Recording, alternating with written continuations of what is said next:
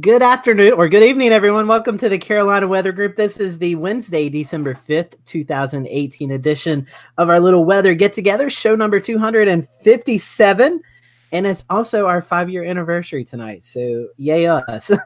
With us tonight, we have Mark Sudduth on. He's with HurricaneTrack.com.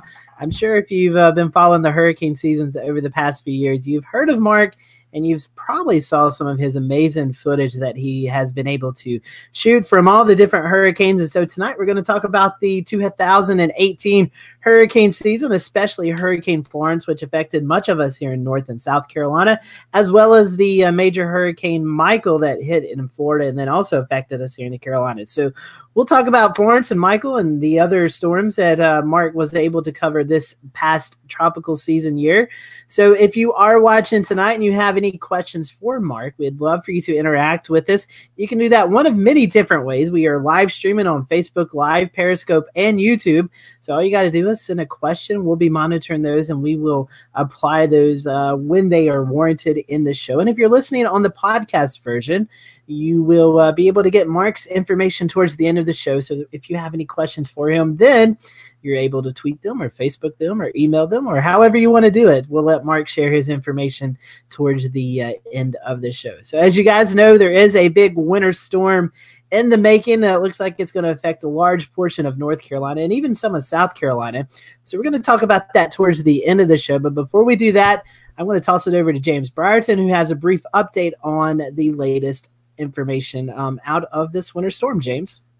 Scotty, good evening to you. Happy anniversary to the Carolina Weather Group. And that's right, looking at our GFS model here, it's the same story we've been telling you for the last few nights if you've been with us, but we're beginning to get a little bit more of that confidence on what exactly this winter storm could look like. So a brief recap, we've got plenty of cold air coming in from Canada. It's going to march its way to the south and east. That's what's going to turn all of this precipitation that is coming off this low off the Pacific coast, currently offshore of Los Angeles. This is going to march along the southern United States into the southeast. When these two get together and start to interact this weekend, that is when we're going to be talking about this potential for winter weather. But the setup here is going to be complicated, and we're going to talk more about this in depth coming up at 9 o'clock. But what I want to show you here on this snapshot is we look ahead to about the Friday, Saturday time frame. If we put the low pressure, if we project it over Florida, that gives the cold air an opportunity to kind of park up to our north. But what's going to be playing out here is kind of an atmospheric tug of war, because if this low, which is the center of the precipitation, the center of the storm, goes a little bit further to the south,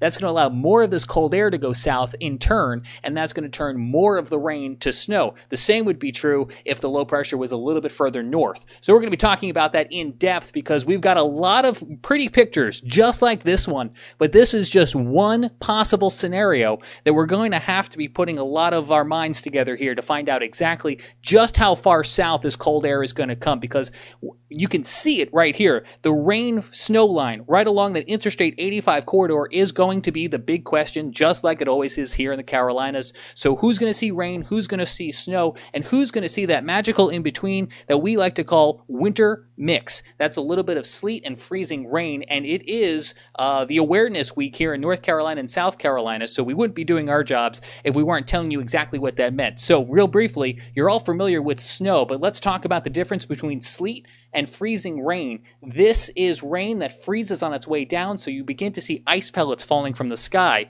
Freezing rain is liquid all the way down, but that cold surface, as soon as it hits the ground, is freezing to ice. So that means we're going to be talking about the potential for an ice situation in some neck of the woods, which is why it's important to remember if you are traveling this weekend and it looks like it's raining, you need to keep in mind that there could be an ice threat out there as well too. We'll have a lot more coming up on this winter storm. We're getting in new data right now that we're putting our thoughts together on, and we'll have that for you coming up after tonight's interview. That's coming up at about 9 o'clock. Scotty? Thank you for that, James. And just kind of reiterate that we had some snow up in the North Carolina mountains earlier today. Anywhere between 2 to 4 inches fell up there, and a lot of good pictures that are on our social media platforms. So if you want to surf over to those throughout the evening and see those, that would be great as well. So let's bring in our guest, Mr. Mark Sudduth, tonight. He is with HurricaneTrack.com, and Mark is a local North Carolina boy. He is in Wilmington, North Carolina. Mark, welcome to the show. We're happy to have you. Thanks for the invitation. Great to be here. Yeah, no problem. We're happy to hear about. We're excited to hear about your travels throughout the hurricane season, capturing all these storms. But you actually started off in warm, beautiful Miami today, isn't that correct? Yes, I flew down Monday and met yesterday with folks at the National Hurricane Center and did a presentation of the video. Video is a data medium. We call that photogrammetry, trying to extract data from video, and it yields a lot of interesting clues. So we took a hard look at Michael, of course, Florence as well. And then I went over to the Hurricane Research Division out on Virginia Key and met with Stan Goldenberg and some of the colleagues over there, Dr. Frank Marks, et cetera. And being able to present as a geographer, because I'm not a meteorologist, my degree is in geography. And so I'm interested in more of the impacts to society and how all of this goes along that meteorologists forecast. Then the geography part of me, the geographer in me, takes over.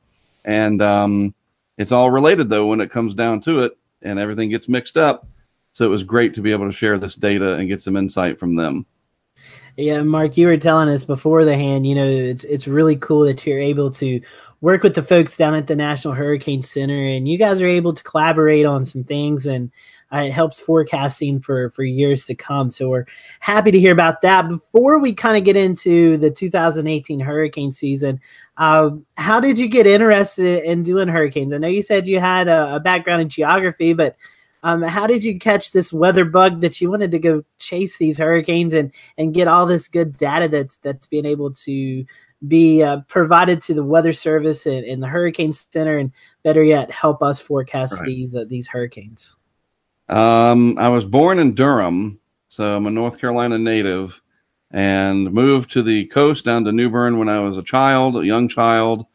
Grew up hearing stories about historic hurricanes and just got hooked. I don't know how that happens, where that bug comes from, but I got the hurricane bug as a young child, and went over to the local TV station, the late Skip Waters, talked a lot with me about hurricanes and the history. I learned a lot from Jay Barnes, the author of North Carolina's Hurricane History, and I just did a lot on my own. And I was actually accepted into NC State to go into their meteorology program, but I stayed in Wilmington to follow a degree in geography, as they always say, because I followed a girl. So, and it turns out that the degree in geography is exactly what I needed, because I wanted to be out in the field and not necessarily in an office all the time. And, that wasn't for me. And so I followed my own path and started my business literally probably, I think I got my degree on a Saturday at graduation. And then Monday morning I went to work at an industrial development company here, consulting with them about hurricanes. Day one of my career began. And so, Mark, I know you live in Wilmington, so, you have your fair share of brushes with tropical systems. We were talking earlier, I know you were out chasing Florence, but you at one time was even worried about maybe the impacts that you and your family may see from Florence hitting the North Carolina coast. Oh, yeah. I mean, that I live in Wilmington and my family lives here, my wife and several children, some of them college age, some of them not even in preschool yet, everything in between. The impacts of hurricanes are problematic, obviously. And so, getting ready for it from the family perspective and then from the scientific perspective and a business perspective, because I did turn this into a business starting in 1995, and it grew ever since. It is a big stress. Let's just put it that way. But, experience plays a big role. It wasn't my first rodeo, as they say, but every one of them that comes towards Wilmington, since I am on the coast, I do start to get very worried. Well, let's talk about that a little bit before we kind of dive into Florence and Michael. You said, your company started, talk to us about the history of hurricanetrack.com. And, you've been able to cover some of the bigger hurricanes that we've had in the recent years. So talk to us a little bit about the company, what you do there, maybe some memorable storms, and then we'll kind of get into what you found out from this year's season. Very good. So hurricanetrack.com began in 1999, and it was just what we know now as blogging and tweeting, I was doing back then. I'm not saying that I started something, but it was just like I would, produce an update. I called it the Hurricane Outlook and Discussion or something like that. And it was what we now know as a blog. And I would tell people what I'm thinking based on all this information that I'm looking at. And I would post it on hurricanetrack.com. And sometimes what we now know as Twitter, I would just post a little paragraph because things would be rapidly changing. And I would just post a quick update. Hey, we just saw this happening or whatever. So you have a paragraph. And, now we know that as blogging and Twitter and whatever. And of course, other people were doing this as well. It wasn't like I was the only one, but that's how it started. And then I wanted to be able to go out in the field and do the same thing in the field.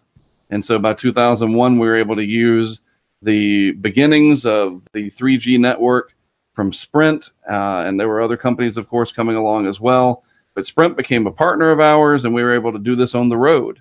So we could literally, update what we now know as a blog on the road. You take a quick video clip or a picture. And we were doing that all the way back in 2001. And then it just evolved over time. And the mobile internet got faster. And we were able to do more. We started putting instrumentation out there, either on the vehicles or then eventually out in the field separately from the vehicles. And it just evolved over time to where we have now the ability to set up unmanned cameras and weather stations practically anywhere and put people immersed in it like they've never seen it before and show you the visual data as well as the meteorological data as well. And it has really come a long way since 1999. And so you were talking about seeing some of these major hurricanes. Comes to mind is previous Hurricane Harvey and Irma of last year. We had Hurricane Matthew a couple years ago. So any of those storms kind of stick out in memory to you? Before I know, obviously, Hurricane Florence does because of the relation of you living here in North Carolina, and also Michael, which will go down as one of the strongest hurricanes ever.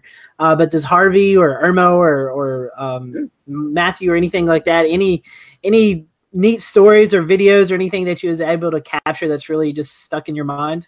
Well, Matthew, we just go back to this beginning of this latest burst of landfalls. You remember we had quite a slowdown in activity for several years. There was very little. We had Sandy in 2012, and that was a big event singularly, but 13 was just one of the quietest seasons ever. 2014 was fairly quiet overall, 15, etc. We had close calls, and it just depends on where you were. They say all disasters are local.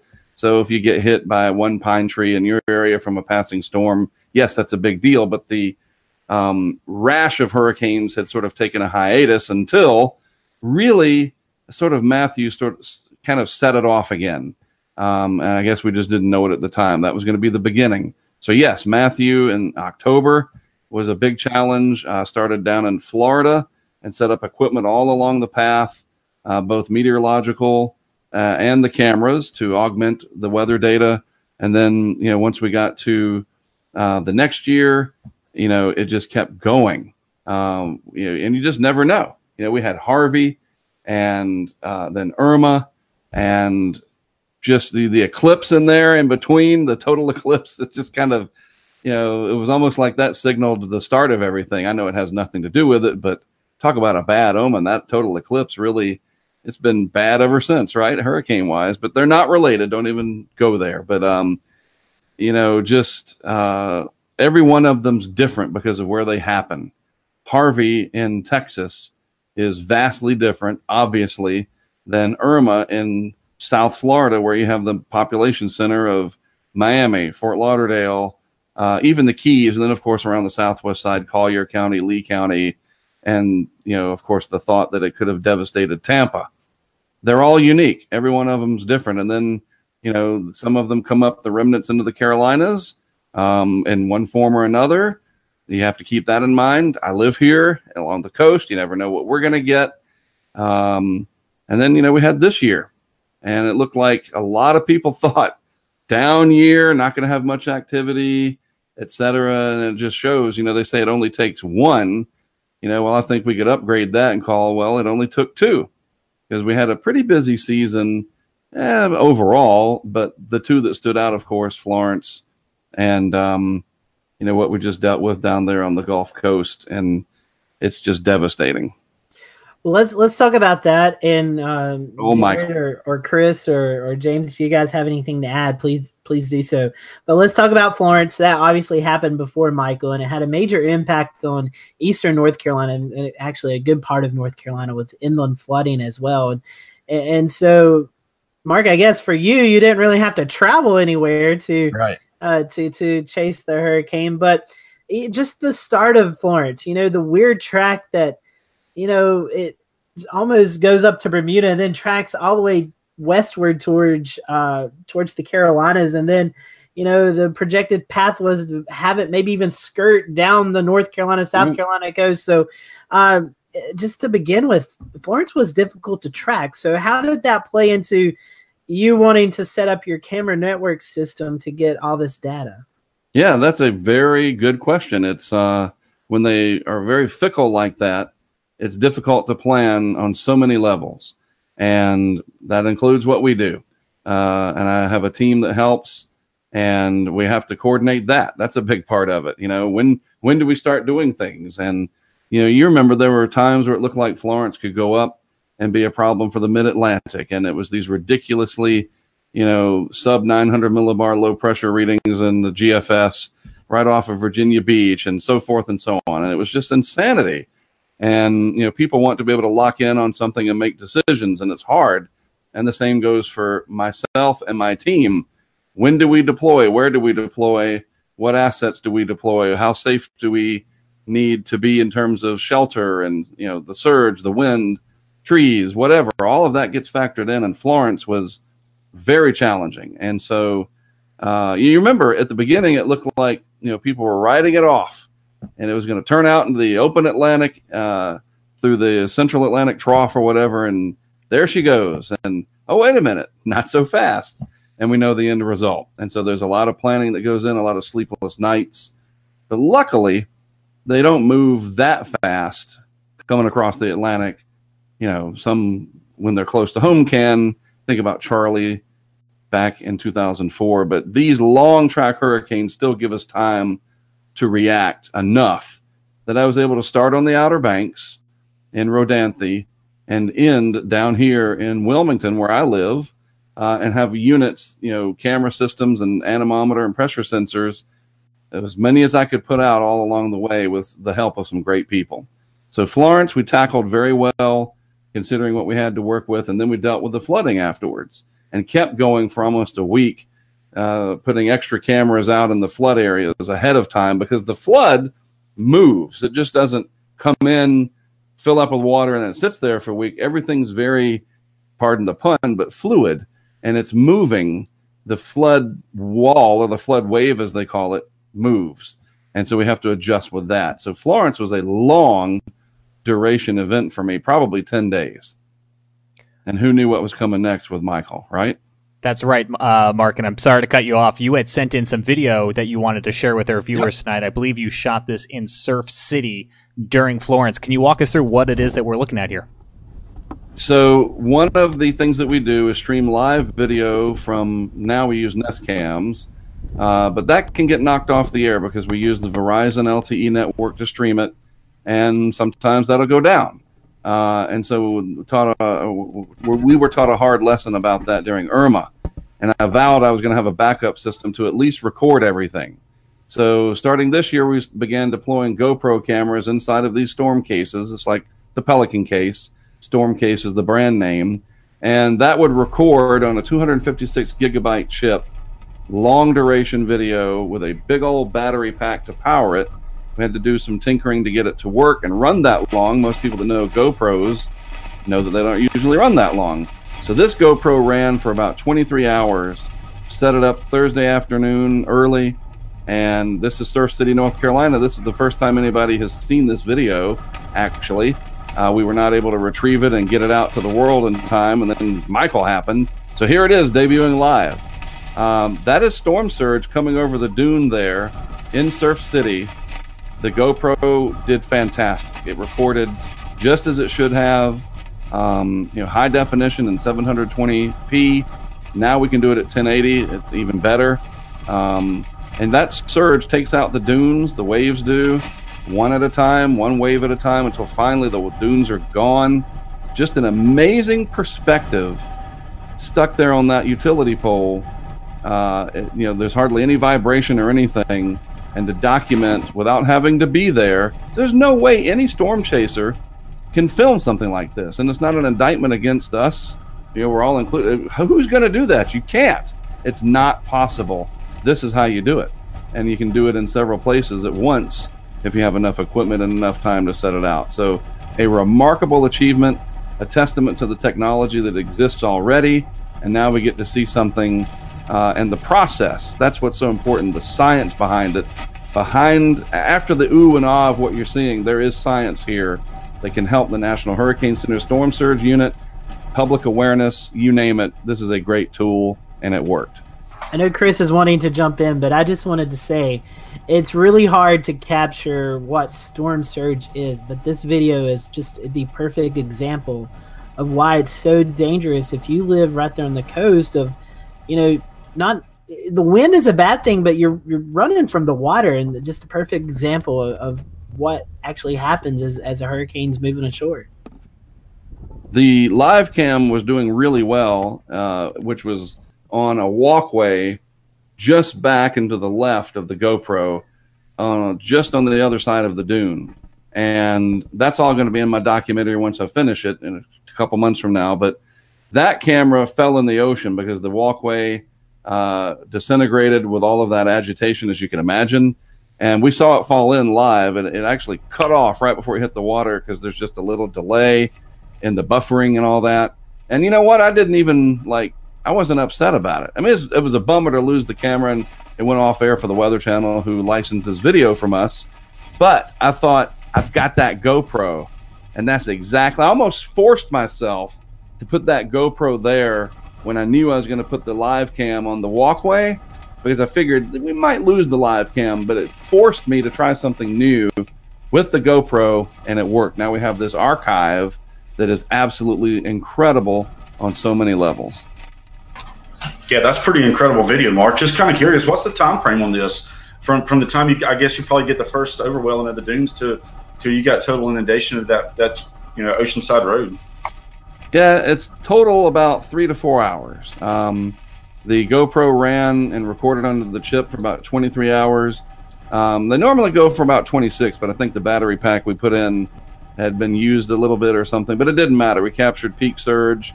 And so, the early video, when first light comes in, there's not even any overwash, no overtopping of no spray.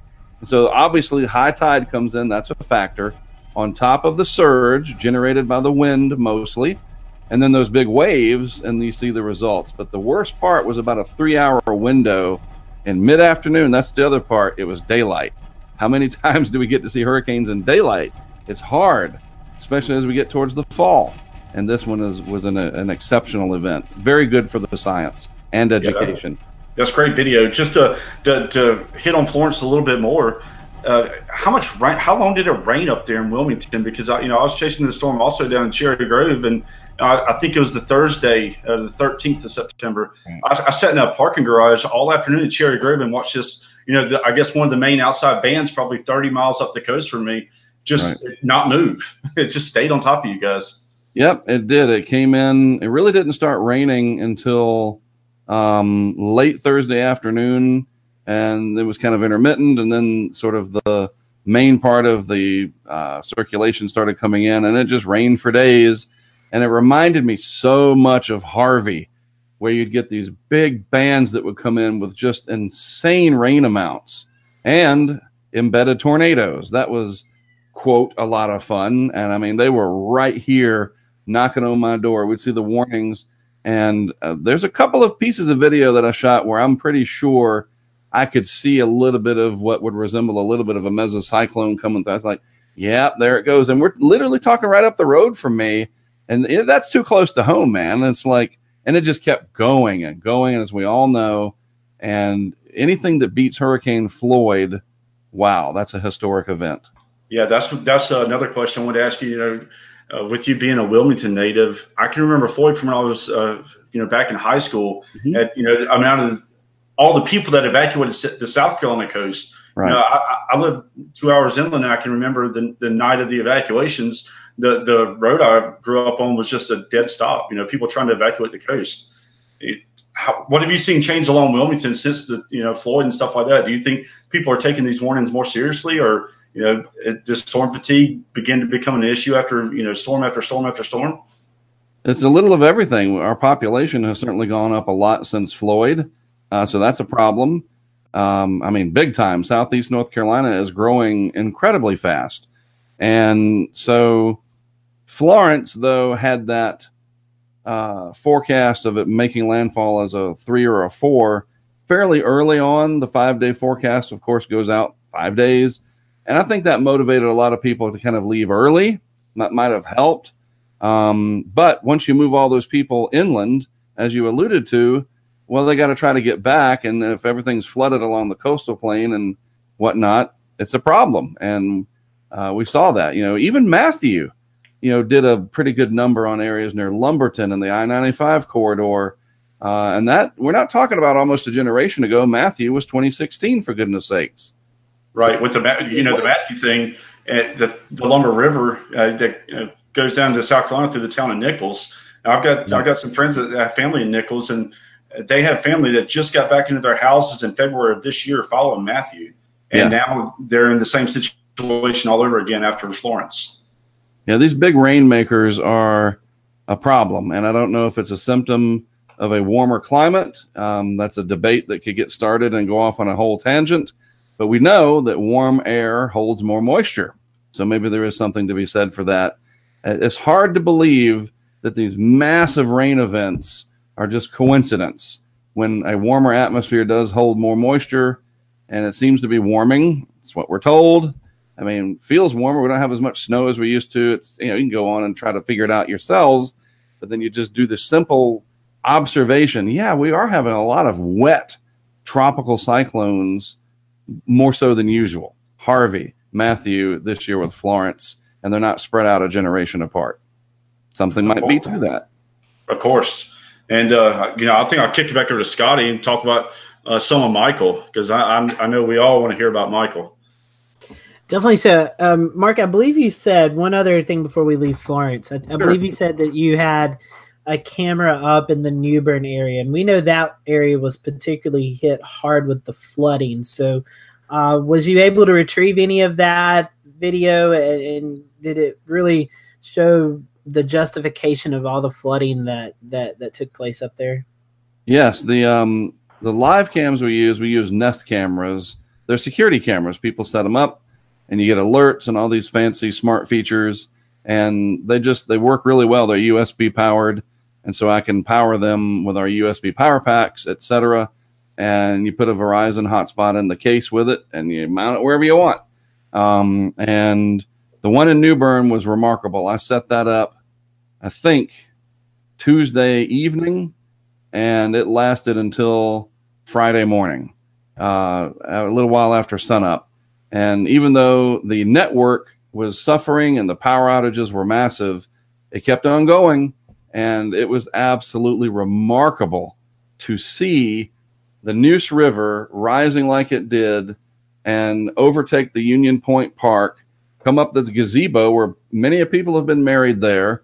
It's a very important part of New Bern's history, and even my history. I grew up in New Bern, and to see it. And then that night, Thursday night, was remarkable. The power had gone out, and you really couldn't see much anymore, but the audio part of that Nest Cam, you could hear the waves going over the box. And this thing was mounted 11 feet above the Neuse River, and we were getting water coming over the top of that box. Obviously waves, but water nonetheless, and it just kept going. And the next day at sunup, it was just remarkable. And the Weather Channel showed it a lot live, full screen. And we were immersed right in the middle of it. And it was a remarkable moment. Tragic, but a really amazing way to document it and show people as it's happening. a real benchmark moment for the project. And talking about benchmarks and documentation, obviously Hurricane Michael will most likely go down as one of the most damaging hurricanes to ever hit the country. And you, Mark, was able to deploy a lot of your gear down there. So talk to us a little bit about preparing, how you prepared to cover Michael, then actually, getting the data and stuff from the storm, and then recovery as you was able to go back in and retrieve your cameras. And I believe, just some of the pictures that I've seen, people just don't understand how much damage was actually done in that part of Florida. Oh, I mean, I'll try to do this as succinctly as possible. Michael for me starts in Arizona, and I know everybody's going to say, what? I was in Arizona for Pacific Hurricane Rosa. The remnants were moving in, and I had airlined a lot of my equipment out there working with the Weather Channel, and I had done a lot of hard work trying to get cameras in flood areas, etc. It was a successful mission, we'll just say that. But it's very difficult to deal with the TSA rules to airline these big lithium batteries. I'm going to grab one. Hold on, I'll show you. This is what they look like. This is how we power everything. It's a big old lithium battery pack, and they weigh about 7.5 pounds each. And they don't like you taking lithium battery packs on planes, and certainly not underneath. And so I had to airline everything out. It was a challenge. And when Rosa was over, Michael was just a blip in the model noise, right? And part of the Central American gyre. And it could be another Nate, where it just kind of swings around rapidly. Weak hurricane in October, blah, blah, blah. And so I thought, well, I'm going to just ship everything back via FedEx ground. And I got on the plane after I was done with Rosa, and I came back to Wilmington, and my equipment's going to come a few days later. Well, we had Columbus Day, and that was a problem. So they said, oh, yeah, your stuff will be back on Wednesday, October 10th. And I'm like, well, that's when there could be a hurricane in Florida. So it was a huge challenge. I had to start buying equipment, ordering stuff from Amazon, getting it shipped to Amazon lockers. I mean, I'm going to do a book someday, and it's going to be in the book. Like, what we went through to get equipment to be prepared for Michael was truly an amazing team effort. So that being said, patting ourselves on the back here, we did have a great team effort. We were ready. So we started in Cedar Key, and that little notch in Florida, right? We put a camera system there, just a live camera system. Then we went up to St. Mark's and put a camera system there, live only. Then we went to, and this is all on Tuesday, the 9th.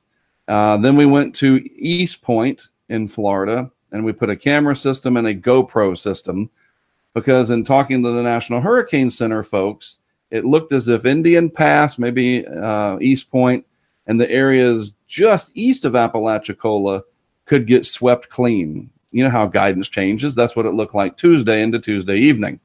So we continued on to the Indian Pass area. Gulf Pines is the actual development. Set up a live camera at a gentleman's house that we had gotten permission from via Twitter, and emails from there, etc. There's this whole collaboration going on.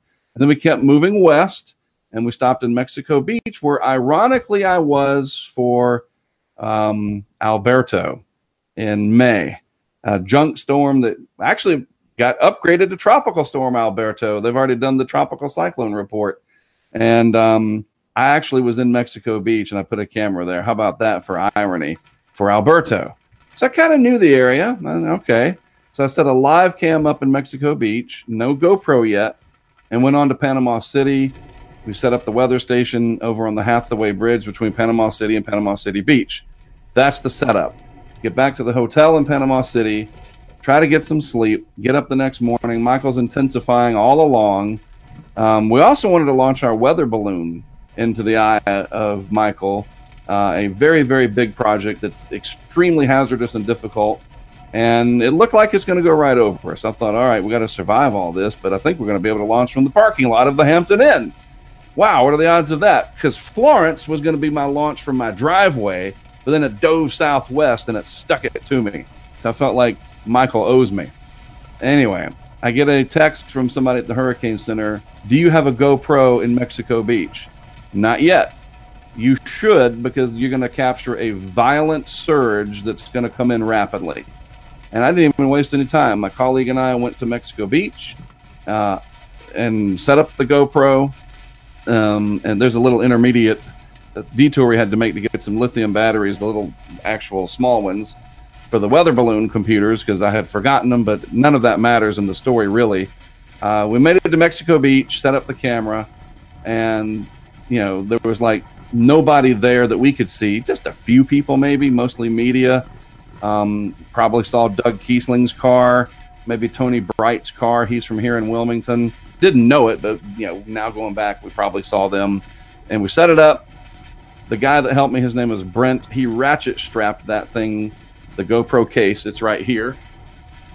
That's what it looks like, to a utility pole with a ratchet strap. And not zip ties. We needed a ratchet strap, and that guy can ratchet strap like a boss. And he came up from the Virgin Islands to help me, believe it or not. And we left and went back to Panama City, and I was waiting for it to come over us, the eye. It didn't, as we know. And history was made, and we saw what happened. We had a live cam there, and remarkably, that Nest cam stayed up into the eye wall. I got texts from the Weather Channel management that were just like, thank you so much, because we were streaming video of stuff that no one has ever seen before on live television. And it was a very, very big moment for all involved. But I knew the network's going to go down. I mean, come on, man. It's a 4.9 out of 5 operationally. 155 mile per hour operationally. Yeah, Verizon, Sprint, everybody, they're going to get knocked off air. And they did. And the camera went offline, and I thought, oh boy, I hope that GoPro makes it. I hope it makes it. Anyway, it's over. Michael moves on. I'm anxious to get out.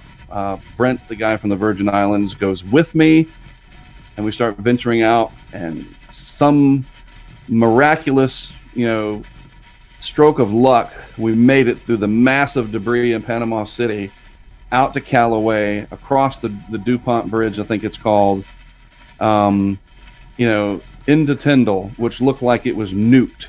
And the people used that way too much. This looked like, outside of burnt whatever, as nuclear blast would do, or an F5 tornado or whatever. Maybe not that violent, but you get the idea. It was mind-blowing how bad it was at Tyndall Air Force Base. Sun's going down. We go through power lines, moving them out of the way, you name it. Just a heroic effort. And I say that truly, a heroic effort by us to get that camera, because we knew it's like a flight data recorder to one of the biggest disasters in U.S. history, Hurricane Michael. We've got to get it, not at all costs. Safety is a concern, but I was real proud of the effort that Brent and I made to move things out of the way. Take your time, keep moving forward. Had enough water, had enough protein, whatever. We were prepared, and we made it. We get to Mexico Beach, and it's dark, and this wall of debris is in front of us, and there's people there, a handful, crying, some of them are in shock. I mean, that's a whole story. Tony Bright from here in Wilmington pops up. Hey, Mark. And I'm like, oh, my God, it's Tony. He does this kind of same thing, documenting hurricanes, but he's real quiet about it. Most people don't know who he is. I think they will after this. But he joins us. Okay, that's why I bring this up. So the three of us go through this devastated Mexico Beach. We got flashlights, water, protein bars, you name it. We help a couple people that need it. We keep moving, run into some people. They tell us, oh, where are you trying to get to? We said, basically, Toucans. It's a restaurant. Toucans Restaurant. Been there for 50 years. And they're like, oh, that's gone. And I'm like, we know it's gone, but can we get there? Well, maybe. And you just keep going. And it's getting later and later. And you go through debris and fishing line everywhere. And it's crazy. But it's got a purpose. And we get there to where, and I got the Google Maps going on my phone. I downloaded everything ahead of time. So we got no service. And I'm like, we're here. This is it. It's like Raiders of the Lost Ark or something. I'm like, we're here. And it was a moment when I could look and see with our flashlights, the yellow boxes, the live cam, which was off air, and then the GoPro box. And as we got closer, I saw the red light blinking from the GoPro. And you hear me, I'm like, woo! yeah, it worked. We plucked it off, came back. That's a whole other saga. That's unbelievable how we got back. And when we got up to Montgomery, Alabama, I waited until the next day to view it. I didn't want anything to happen. You open it up and something, wait till we get out of the disaster area. And when I watched it and then cut it up to feed a few minutes to the Weather Channel, I knew that this was going to change how people view these intense hurricanes forever. And that video is absolutely a testament to the technology that GoPro even exists so we could do it. Certainly my perseverance to keep trying and trial and error and all the things we go through to do it, the teamwork, and then what we can show people in the future. It will absolutely save lives down the road. I know it will. And maybe even help the science. Mark, I don't know if you can fully answer this question. If you can, that is perfectly fine. But how did this partnership with the Weather Channel come about where, they're using your information on air? I mean, did y'all just have a conversation one day, or is it through your works that they found out about you? I'm fascinated by that because, the Weather Channel, they do weather, but they really shine when all heck's breaking loose. When there's a hurricane going on, I mean, that's what you tune into. That was John Coleman and all of the founders' dream. Ray-Ban. I'm sorry to interrupt you, but yes. No, you're good. And so that's the whole world tunes to the Weather Channel, and to hear everybody in the world's watching your videos. So how did this come about? I'm fascinated to learn how this partnership may have come about. I appreciate you asking that. And I blame Dr. Steve Lyons. Way back in 2000, he was in Wilmington for a conference, a Project Impact conference. It was a FEMA thing. And we got to know each other, and he was fascinated by some of my ideas. At the time, we didn't have a way to make them happen because we didn't have wireless internet. We didn't have GoPro yet, blah, blah, blah, blah. But I was thinking about if only I had a way to leave a camera at a beach. And Dr. Lyons really liked that, and we tinkered with it. He brought me to Atlanta when he worked there. So this goes all the way back to the year 2000. And there was other attempts in 2005, believe it or not, the season to end all seasons. We tried to get an agreement together, but to their credit as a business, when you want to form a partnership and it's going to cost a lot of money to have something exclusive that was this revolutionary, and you say it's completely dependent on hurricanes, and they invest it, and there's no hurricanes, who answers for that? And I understood that, so they passed. And in 2009, when NBC bought them and all that stuff, Jim Cantore tried to help and really made a push. And I was that close to getting a contract. And somebody said, well, if we give him this money and we do all this and there's no hurricanes, whatever. And there was no answer. Well, the answer is the money's gone, just like when you pay insurance. And they didn't like it. But again, as a business, I have to respect that they're not just going to whatever. So finally, in 2014, David Clark is the president there. And they had a different way of looking at things, and they pushed that aside. If there's no hurricanes, we gave it a shot. And so I started working with them officially in 2014. And the people that I work with, I can't believe, it's like, oh man, I wish I had done it for all those years, because they are so awesome to work with. The professionalism from the producers to the management that I work with, all the way to the top, is absolutely incredible. And their insistence on safety and the caring for me as a person, not just as an asset, so resonates with me I've got kids and a wife, etc. It's incredible. And we have just been able to form this wonderful relationship that I'm going to augment your coverage, not replace it, but augment it with these camera systems, and in some cases weather data, and even some aerial video from time to time, to augment what Brett Adair, or is it Adair? I never figured that out. I got to ask him in person one day. Doug Keithling, etc. All these stringers that also have relationships. We should all work together, and I'm just a part of that puzzle, and I'm proud to be. I will say it's fantastic. And yes, you're right. Knowing that my stuff's on the Weather Channel full screen for potentially millions of people to see. And I had a dream when I was a kid that I wanted to work with John Hope and Jim Cantore. I never got to work with John Hope, but that I get to work with Cantore. And several others is a dream come true. And I had that as a kid.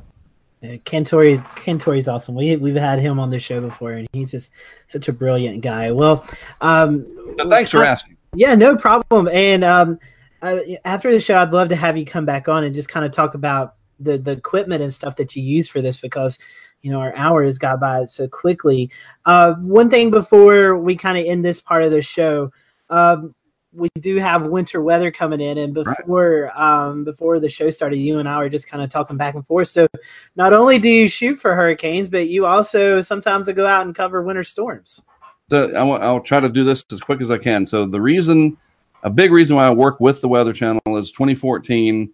A lot of the people that back me what I do on Hurricane Track and that enterprise were encouraging me, there's not always going to be hurricanes. You might want to do some winter storm stuff. And so I did. In 2014, there was this intense March nor'easter that was going to potentially slam Cape Cod and vicinity.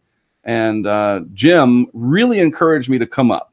And so I drove up on my own dime to Cape Cod all night and got there. I flew some quadcopter footage for him, set up what cameras I was using back then, much more bulky and less whatever like we have now. It was a very big success. And I swear I was hooked. That nor'easter, it was like a hurricane, but it was 25 degrees and snowing instead of raining. You had surge, you had big waves, you had power outages, trees down. It's just about, 40 degrees colder than, in a hurricane or whatever, maybe colder than that, I guess. Right. And I was hooked. And so and long story short, when that was over, some of the management at the Weather Channel were like, Jim, who is that guy? And the rest is history. So yes, the winter storm thing, I have been hooked ever since. And I was up last year in Scituate with Jim and the whole crew, and just, again, augmenting their live coverage. And you're not going to replace Jim Cantore. That guy is, up there with any legendary in his sport of weather. He is the best. Well, if you find out where Cantori's coming for this upcoming winter storm in the Carolinas, you let us know. We want you there to get some video. Maybe if we get some thunder snow. Yeah, really. We love his reactions. So wasn't that amazing? It's been a pleasure having you on, and like I said, we'd love to have you back on and kind of talk to us about the equipment you use. I know you have a specialized vehicle that you travel in, and so hopefully we can do that. But before that, how can our followers find out more information about you? How can they follow you on social media? Maybe plug your website, all that good stuff. How our followers can follow you. Well, luckily I was able to sort of brand everything with the Hurricane Track as things started coming out, Twitter, Facebook, YouTube. So it's Hurricane TRACK, at Hurricane Track on Twitter, YouTube /Hurricane Track, Facebook.com/Hurricane Track. You get the idea. And or Mark Sudduth, Sudduth. There's a realtor in Kansas named Mark Sudduth. That's not me.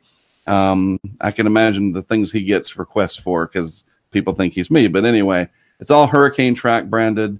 And the social media thing is fantastic. Being able to interact with people, YouTube comments, etc. To me, it's a wonderful world out there because kids are coming up, looking up to me, wanting to do something like this, be the next Jim Cantore / Mark Sudduth. I'm like, wow, now you're really, you're putting the pressure on me. I got to set a good example, but social media helps keep you in line if you let it, and I enjoy it. So thanks for having me, and I'd love to hear from some folks. Yeah, no problem. So folks, go follow Mark, go watch some of his cool footage on YouTube, and I'll be out in this winter storm too, it looks like. Yeah, and he's a great follow during the tropic season, kind of keep up with what's going on. So, Mark, we appreciate it. I'm going to turn it over to James Spann. James Wow, Byerson. I got promoted. I had James Spann on my mind there for just a second. Wow, that's a great Freudian slip. To you, James. Go ahead. I'll be James Brierton for tonight. Mark, thanks for coming on. Scotty, thanks so much. We will have an update on that winter storm coming your way just in about 90 seconds or so. We wanted to take this opportunity to introduce you to yet another cool tool that we will be using to monitor this upcoming winter storm. It comes to us from our friends at WeatherStem. They're launching 8 new remote weather observation and camera systems in South Carolina this week. We met up with them just yesterday in Rock Hill. That's some of the video you're looking at here. Their fleet of weather station and cameras, produce data 24/7. It's free and available to the public, so you're going to be seeing it in the coming months right here on the Carolina Weather Group. We're very excited about that. They're going to have new observations coming online from places like Greenville, Columbia, and more. The units are being launched in partnership between WeatherStem, South Carolina Educational Television, and the University of Florida College of Journalism, WeatherStem being a company that got its start in Florida. So we're very happy to see the expansion of their system here to the Carolinas. They had a few units, and they're going to have 8 more by the time the week is done. Like I mentioned, we're going to be using some of their data on air here on the Carolina Weather Group, and I want to show you what their webpage looks like. They've already got some of their new locations reporting. Here is a look at that Rock Hill station as it's online tonight. 36 degrees and clear. Visibility 10 miles, which is fabulous. And you can see that camera there on the South Carolina Educational Television transmitter as well, too, presenting us with an image tonight. Also coming in 2019, we'll be sharing special educational segments right here on the Carolina Weather Group, made possible by some of the classroom educational material that is produced and presented by WeatherStem. So we're welcoming some of their new units, guys, here to the Carolinas. You can find them on their website. And one of the cool things that they do all across the country where their units are is they take time-lapse videos throughout the day. And so they've got a lot at football stadiums, by the way. So if you're a big football fan, you should check out to see the next time there's a game happening, if there's a WeatherStem location on that stadium, to get some real-time data coming in. All right, guys, let's bring back in our panel now. We want to talk about this pending winter storm, and we have some new data coming in, and want to get your thoughts on it. Want to also invite all of the folks who are watching live tonight on Facebook, YouTube, and Periscope to ask their questions. And what I want to let folks know is we're going to try to get to as much of this as possible, but we are still a few days out, which means that the confidence on this forecast, although it is coming together, is not 100% there yet. And we are coming into this with this thought. You're not going to be happy with us if we don't show you snowfall accumulation forecast tonight. But you're also not going to be happy with us if we show you snowfall accumulation forecast tonight and they change and they're really off, because we are looking at model data this evening and the spread is all over the place. And it all goes back to what we talked about at the beginning of the show. We know we're getting the precipitation. We know we're getting a lot of that cold air, but we don't know just how much of that cold air and how far south it's going to come. So we know that places in the higher elevations in western North Carolina are in for a snowstorm. The big question, it's always the big question if you've lived anywhere in western North Carolina or upstate South Carolina for any period of time, is what is going to happen along the Interstate 85 corridor, because that always seems to be the meeting place of the cold air and the warm air. Let's start with Chris Jackson. He is in Columbia, South Carolina, so a little bit further south of that Interstate 85 corridor, but I want to get his thoughts, and then, of course, we'll bring back in Scotty Powell because he's in the mountains along Interstate 40, and they're going to have a much different scenario. Chris, I know you are trying to figure out exactly what this snow is going to do, because it's going to play a big factor in what type of precipitation you see across the Midlands. Absolutely, James. So, looking at it right now, the latest, I guess, that I can give everyone that feels pretty confident is, for the Midlands of South Carolina, really along the I-20 corridor and point south, it's going to be an all rain event. It's just going to be too warm. And, going north from Columbia up 26 toward the Greenville-Spartanburg area to around the 385-26 split, Lawrence County, draw a line back over to Chester. Actually, I'll share my screen here. I actually got this pulled up. And, this is something we put out earlier. I've got this area highlighted yellow for an high impact winter event possible. It's just going to depend on the exact track of the low pressure and also the strength of the high pressure in New England. How much cold air is it able to get down to the surface and throughout the entire column. And that's just stuff that's unknown right now. And until we know it, some of the impacts, especially across the Midlands in the southern part of the South Carolina upstate, it's just really unknown. But, going forward into the upstate, I-85, Greenville, Spartanburg, and north of Anderson, I think they're for a pretty significant winter storm. I think they're going to get a mixed bag, some snow, some ice, sleet, probably a little bit of rain on top of that in the mix somewhere. But the biggest thing is if you're in the upstate, especially above I-85, you should be preparing for, significant winter storm. And that's as far as I can say for the Midlands and the upstate of South Carolina. And kick it over to Scotty. Yeah, thank you for that, Chris. A much different story here in Western North Carolina. I can work graphics, or if I can ask you guys to pull up a few graphics. Chris, the one that we kind of broke down, the snow, sleet, wintry mix, I think James had that. And also, James, if we could break down the different precipitation types, because I want to kind of talk about both of those here in this update. I'm just going to be honest with you. This has the potential to be a very significant historic winter weather event, especially in Western North Carolina. If you live in the mountains, the foothills, and even along the Interstate 40 corridor, and I'm talking about locations like Hickory, Statesville, up into Taylorsville, Lenoir, Morganton, Marion, places like that, we are going to be right on this line of what we call the warm nose. And so Chris has got up the first graphic that I was wanting to talk about. Right now, it looks like if you are in places in the North Carolina mountains, obviously, but if you're in McDowell County, Burke County, up into Caldwell, Alexander, Wilkes, even Catawba County, it looks like we're going to stay snow sleet. Now, the more sleet that we get, the lower accumulation snow amount we're going to get. And the reason that is anytime you get sleet, it kind of kills your snowfall forecast. Ideally, I think we all want snow because snow is going to be more manageable. But if we get sleet, and definitely if we get some freezing rain, it's going to cause a lot of disruption, not only on the roads, but also with trees and power lines. So that is the first concern, is where does this snow, sleet, freezing rain line set up?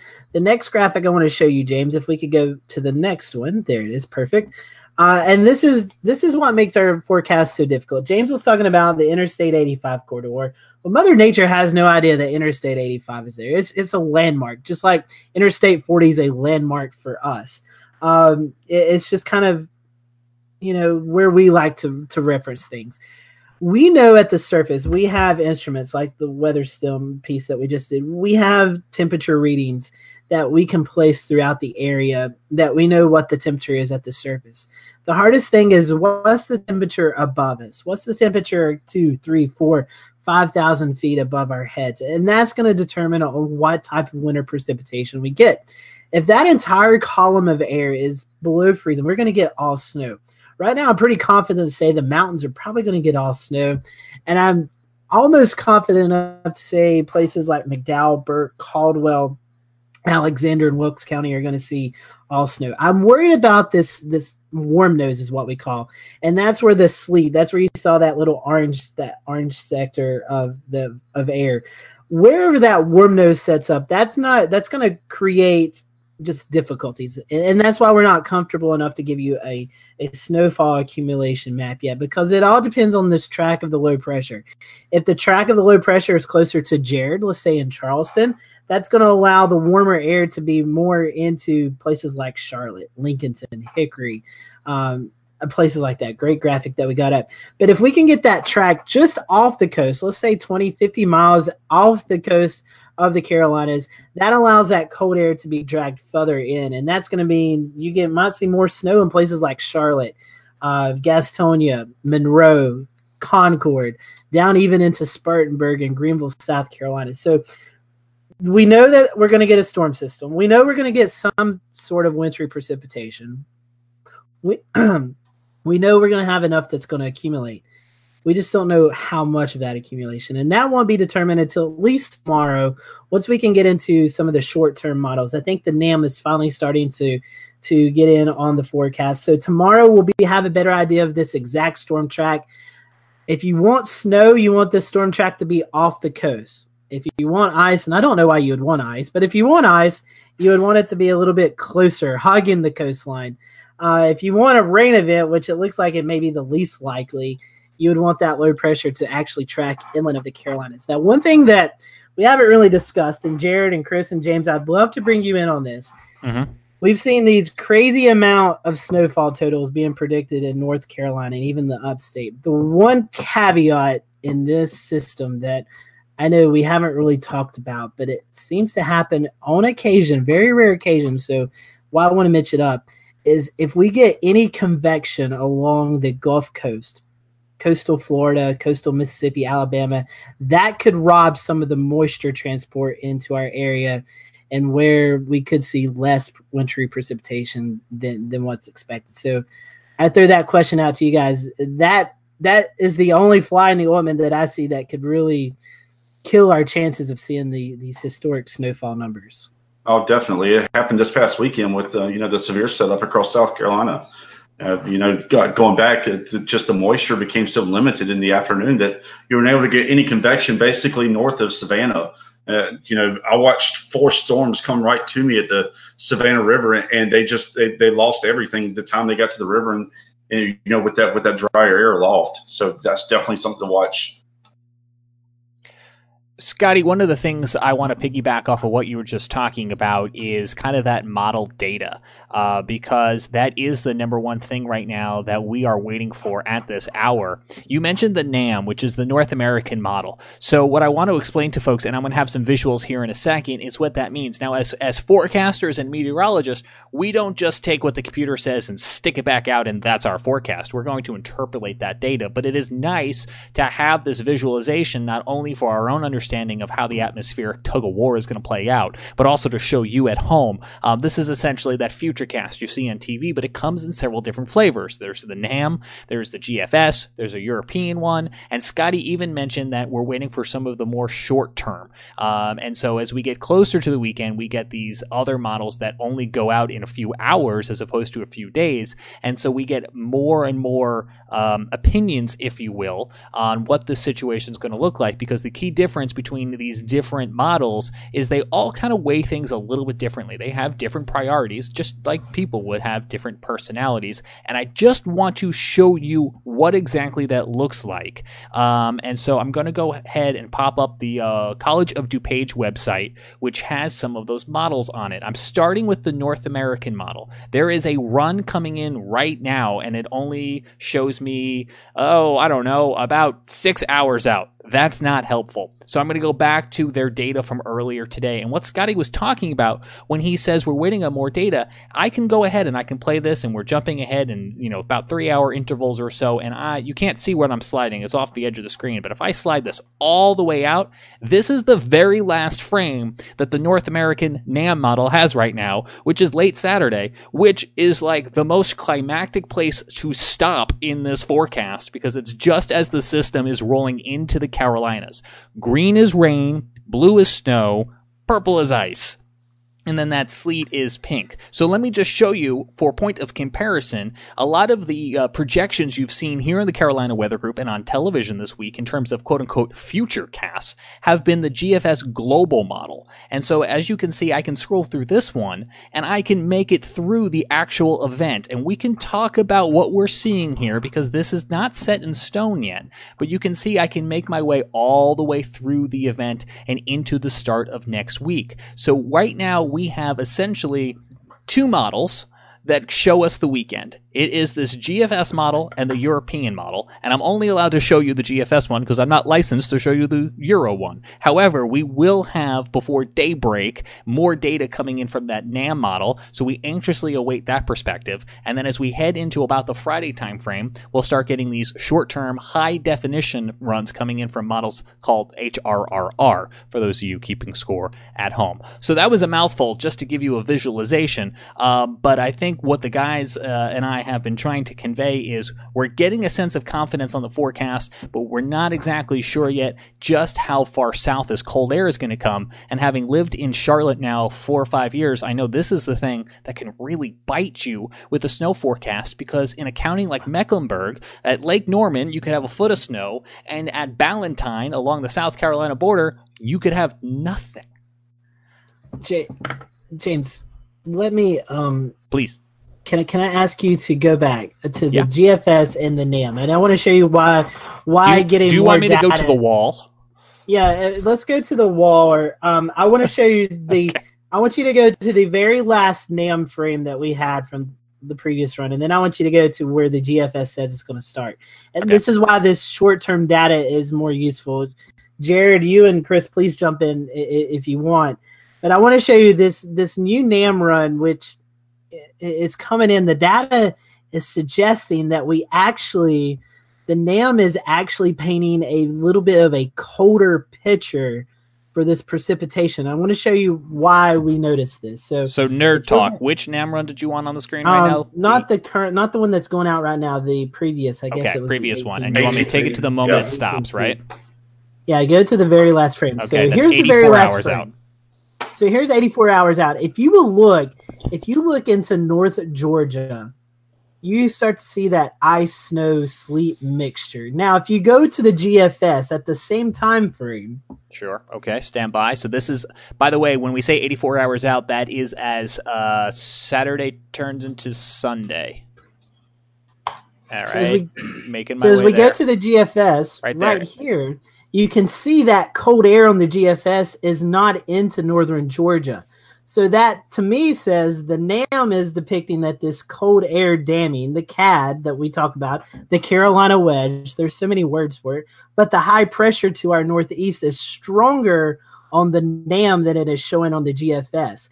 Now, the NAM is taking that short-range model data. It's kind of like hitting a football off. The GFS and the European are really good for long to moderate range forecasting, but once we get into the short term, we also look at the NAM because it's able to digest the data that's being fed into it a little bit better, and that's telling me that we may have a little bit of a colder scenario taking place. So it's going to be interesting to see the previous runs, the next few runs that come out the GFS, on if that high pressure to our northeast is getting stronger and stronger like the NAM has depicted with the last run. And if that happens, Chris, that could actually bring some colder temperatures more into your part of the world. Yeah, absolutely, guys. Looking at the 18Z NAM versus the 18Z GFS, you got a 1026 isobar line going right across South Carolina, and the NAM's got it at 1032, just about in the same spot. So that's a 6 millibar difference. And that's showing a stronger, just like you said, stronger high pressure, more cold air getting shoved in here from the northeast, making that wedge a little bit stronger. So that's definitely something to look at. And also, you want to look at the track of the low to see if that causes the track of the low to go a little further south. Something I'm really anxious to see is once this low, crosses the Florida Panhandle, does it, ride the coast, or does it try to follow the Gulf Stream? And I really think it's going to stay a little further offshore and try to ride that warmer water. But, and Jared, this is the meat of meteorology. This is how we nerd out. We look at all this stuff, and this is how model data is good, but this is how we determine that forecast. You, as of all people living in the Charleston area, those storms are a little bit more attracted to the warmer waters off the coast. Yes, absolutely, they are. And something else to talk about with the NAM real quick, and we've been talking about this internally in our chat, and we've been talking about this. We're sitting in a North Carolina forecasters chat on Facebook, which is great. And something about the NAM, and something that we learned last year from the NAM, is that it did a very good job, a surprisingly good job with our snow issue last year. It did a very good. It was like, oh no, it's out of whack. It's the NAM's drunk. Go home. No, it wasn't. No, it was actually doing okay. It did a pretty good job of illustrating how that event would go.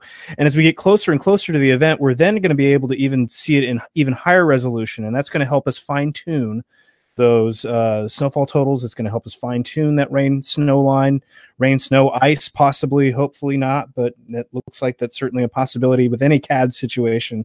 But the NAM tends to perform very well with CAD, especially in the last couple of years. So it's going to be interesting to see how that shapes up. I do agree that it's going to try and follow the warmer waters on the Gulf Stream. I just, I think that high pressure, again, the globals are probably going to underdo.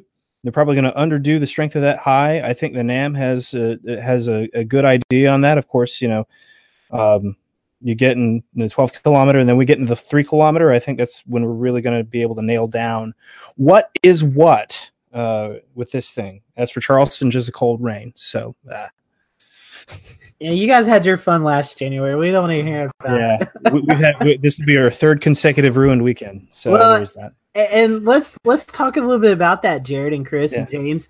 This storm track that we've had over the past couple of months has been really, for lack of better terms, juicy. We've had a lot of precipitation to work with. QPF is a thing that we look at, and generally, it's a 10-to-1 ratio. For every 10th of an inch of rain, you theoretically you could get an inch of snow. And a lot of the QPF forecasts for portions of western North Carolina, upstate South Carolina, is showing anywhere between 2 to 3 inches of QPF. And if you take half of that, you're still looking at, very significant snowfall totals in places that normally don't get it. And I just want to jump in real quick.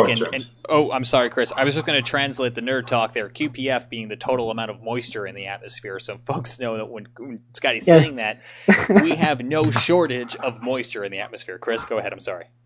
Yeah, no, that's just what I was going to say. That, I put something on Facebook last night about it. If just half of some of these models verify, it's going to be a significant storm. And something also to take into consideration is that the temperature profiles during this storm, even up in Asheville, Morganton, Boone, the eastern side of the mountains, it's not going to be in the mid to low 20s throughout the entire atmosphere. It's going to get somewhere around 28 to 30, 31. Maybe even close to 32 as you get out of the mountains. And what that's going to lead to, that's going to lead to a lot bigger, a lot wetter snowflake. And with us not really in the heart of winter yet, there's going to be some concerns for, tree damage, power line stuff of that nature. What you think about it, Scotty?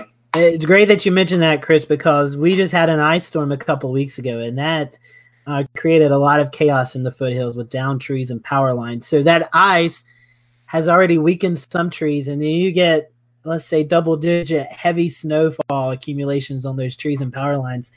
Power outages are going to be a major concern for the area. So you definitely want to make those preparations just in case your power was to go out. I mean, guys, I don't know if we've mentioned this before, but the Weather Service, GSP, Greenville-Spartanburg's forecast discussion, talked about this could be a generational storm for some portions of western North Carolina. So a generational storm means that it only happens once in a generation.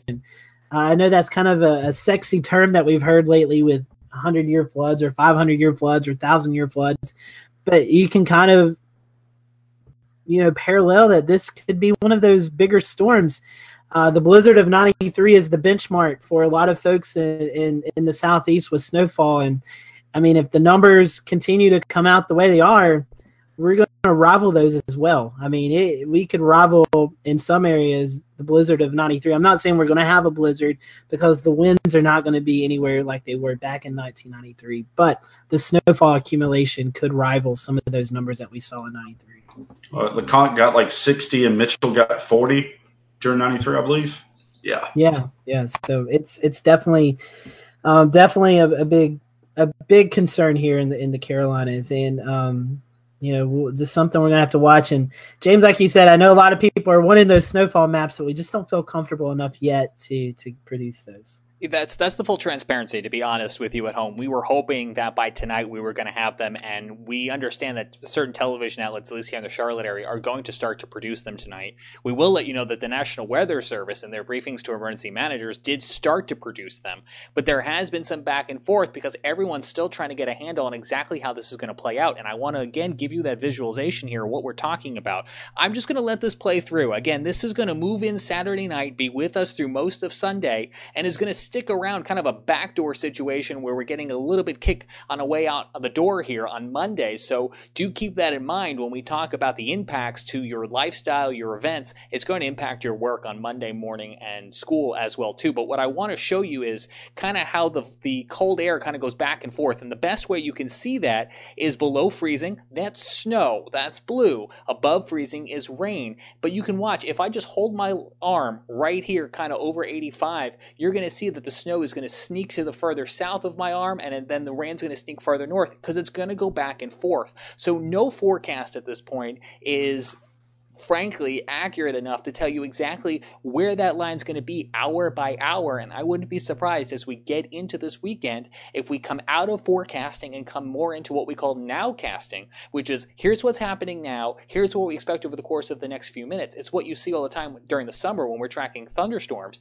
is we're just going to be tracking in real time where that freezing line is, what is above 32, what is below 32, and I think it could change several times throughout the location that you may be watching us from if you're in the Piedmont. But of course, let's stress, and Scotty mentioned it a minute ago, if you're in the foothills, the mountains, any of those higher elevation areas, there's really no doubt that you're in for a very impactful winter weather event, and you need to be preparing now because you could be inside for several days. So that's food, water, medicine, whatever you may need to keep yourself safe, sane, entertained, but warm. So if you depend on electricity for heat, there is a situation here where a large number of people could be without power for a few days, and so start making those preparations now. Scotty?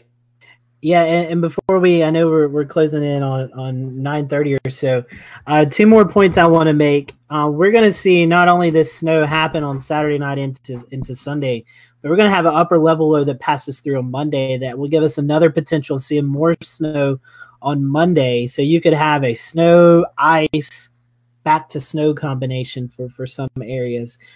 So it is definitely going to be a long duration event. Several day event, and the temperatures afterwards, I don't know if you guys have looked at this, because if you've probably been like me, you've been stuck on trying to figure out what's going to happen. But I did look a little bit ago.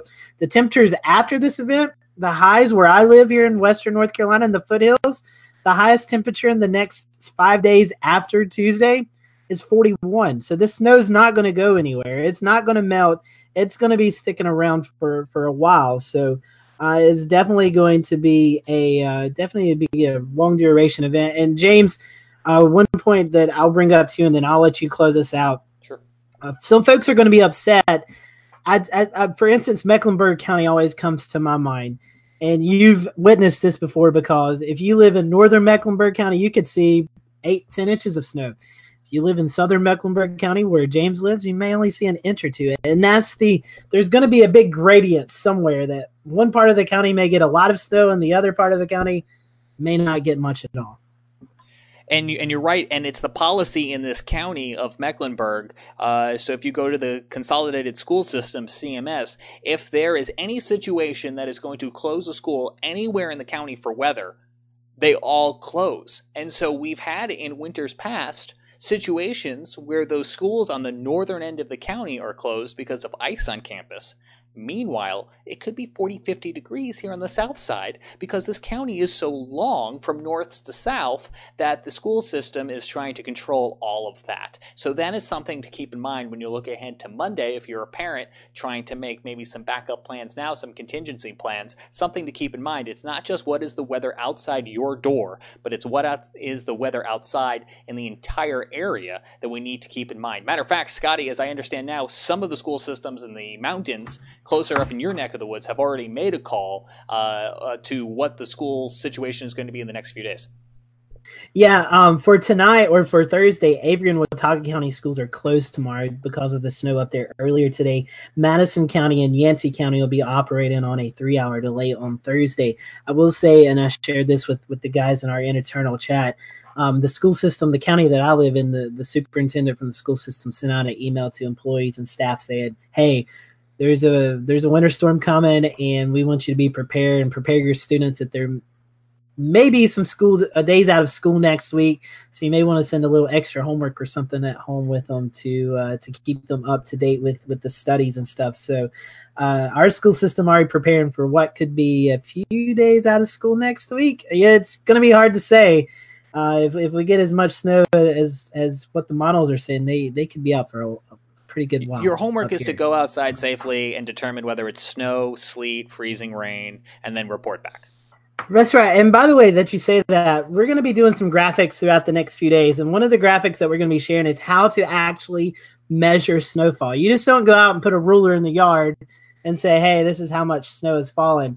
We're going to show you some graphics on how to accurately measure the snowfall. There's actually kind of a science to it, to how you do this. So be looking for that, because we will definitely want to see your snowfall accumulations or ice accumulations throughout this event. So James, enough of me blabbering. I'll let some other people talk, and we'll kind of close out for today. Yeah, I do want to close out here in the next few minutes because I feel like we have all the latest data, and I want folks at home to I want to be respectful of their time, and then we'll be back with updates. But I do want to bring in Jared Smith, Charleston, South Carolina, because Jared, you guys aren't going to get in on snow, but this storm system is still coming your way, going to be dumping a lot of rain, and I understand you guys are going to be looking at the flooding situation there. Yeah, James, this gets interesting because we've had the second, just based on the strength of just the last storm, which we had this past weekend, just on the base of it, 2 inches or so on December 2nd, where this is pretty much the second wettest start to December on record at the airport. So the wettest was 3.68 inches in 2009. So starting from the 1st to the 5th, we've had 3 dry days. So there's going to be a little bit of time for that to get better. However, that being said, it's been pretty soggy. We had a very soggy end to November. We have a pretty soggy start to December. Soil is pretty saturated. There's lots of still very full ditches and culverts in the area. So when we're looking at another 1 to 2 inches of rain from this storm Saturday, Sunday, Monday, depending on timing and speed, still kind of up in the air on that. So there's certainly the potential for some flooding issues there. I've been looking at some of the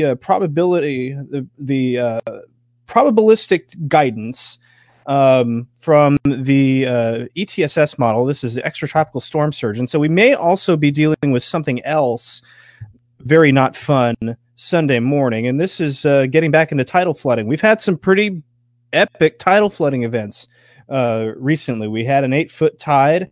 And while not really, if you look at the deterministic run, you might see the 8-foot tide here. I'm going to go probabilistic because that's the safest way to go about this. But we're certainly looking at some pretty good hits on the potential for tidal flooding Sunday morning.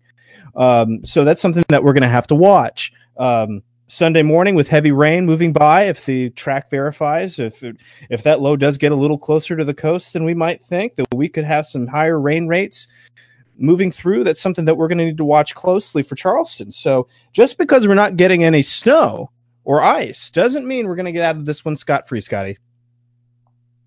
I'll take it, Jared. Thanks for that. And we'll watch. This is very much of 2-state full region impacting event. And so it's going to be bringing out all the resources of the Carolina Weather Group. We're going to be live on Facebook, Twitter, and YouTube, just like we are now. We're going to be publishing extra updates on our podcast feed. So if you're in a situation, especially if you have no power, you're operating on a limited bandwidth, a limited cell phone battery, maybe you want to go audio only. Check us out there on Apple Podcasts, Stitcher, Google Play, and other of your favorite podcasting platforms. So we're going to wrap up here in a moment, but before we do, I want to bring in Chris Jackson one more time because he is our eyes on the ground. He hits the road, he heads out, he checks in your communities, in your neighborhood to see what the weather situation's like. So as we look ahead to programming this weekend, Chris, what can we expect from the South Carolina Chris Jackson snowmobile?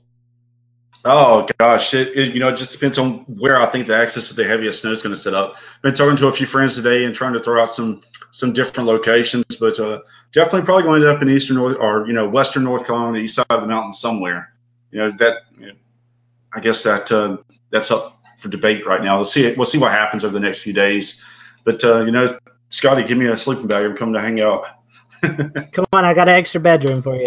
Sounds good, man. But somewhere in western North Carolina, definitely go out there, shoot some video, and try to get it back to you guys.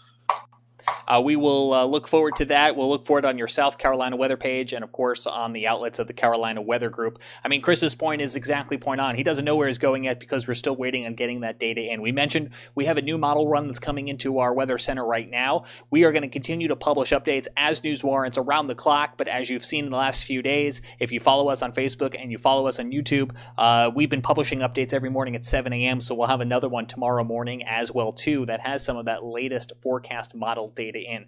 We thank you for watching tonight on our doubleheader show. We know we've gone a little bit long. We had a lot of great information, not only about winter storms, but also thank Mark again for coming on to talk about hurricanetrack.com. And we thank you at home for tuning in, trusting us to relay this very important forecast information to you. And we look forward to continuing to do that over the weekend. So on behalf of everyone here, I'm James Brierton.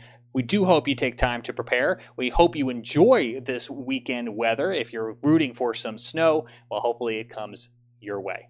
Have a good night. We'll talk to you again real soon.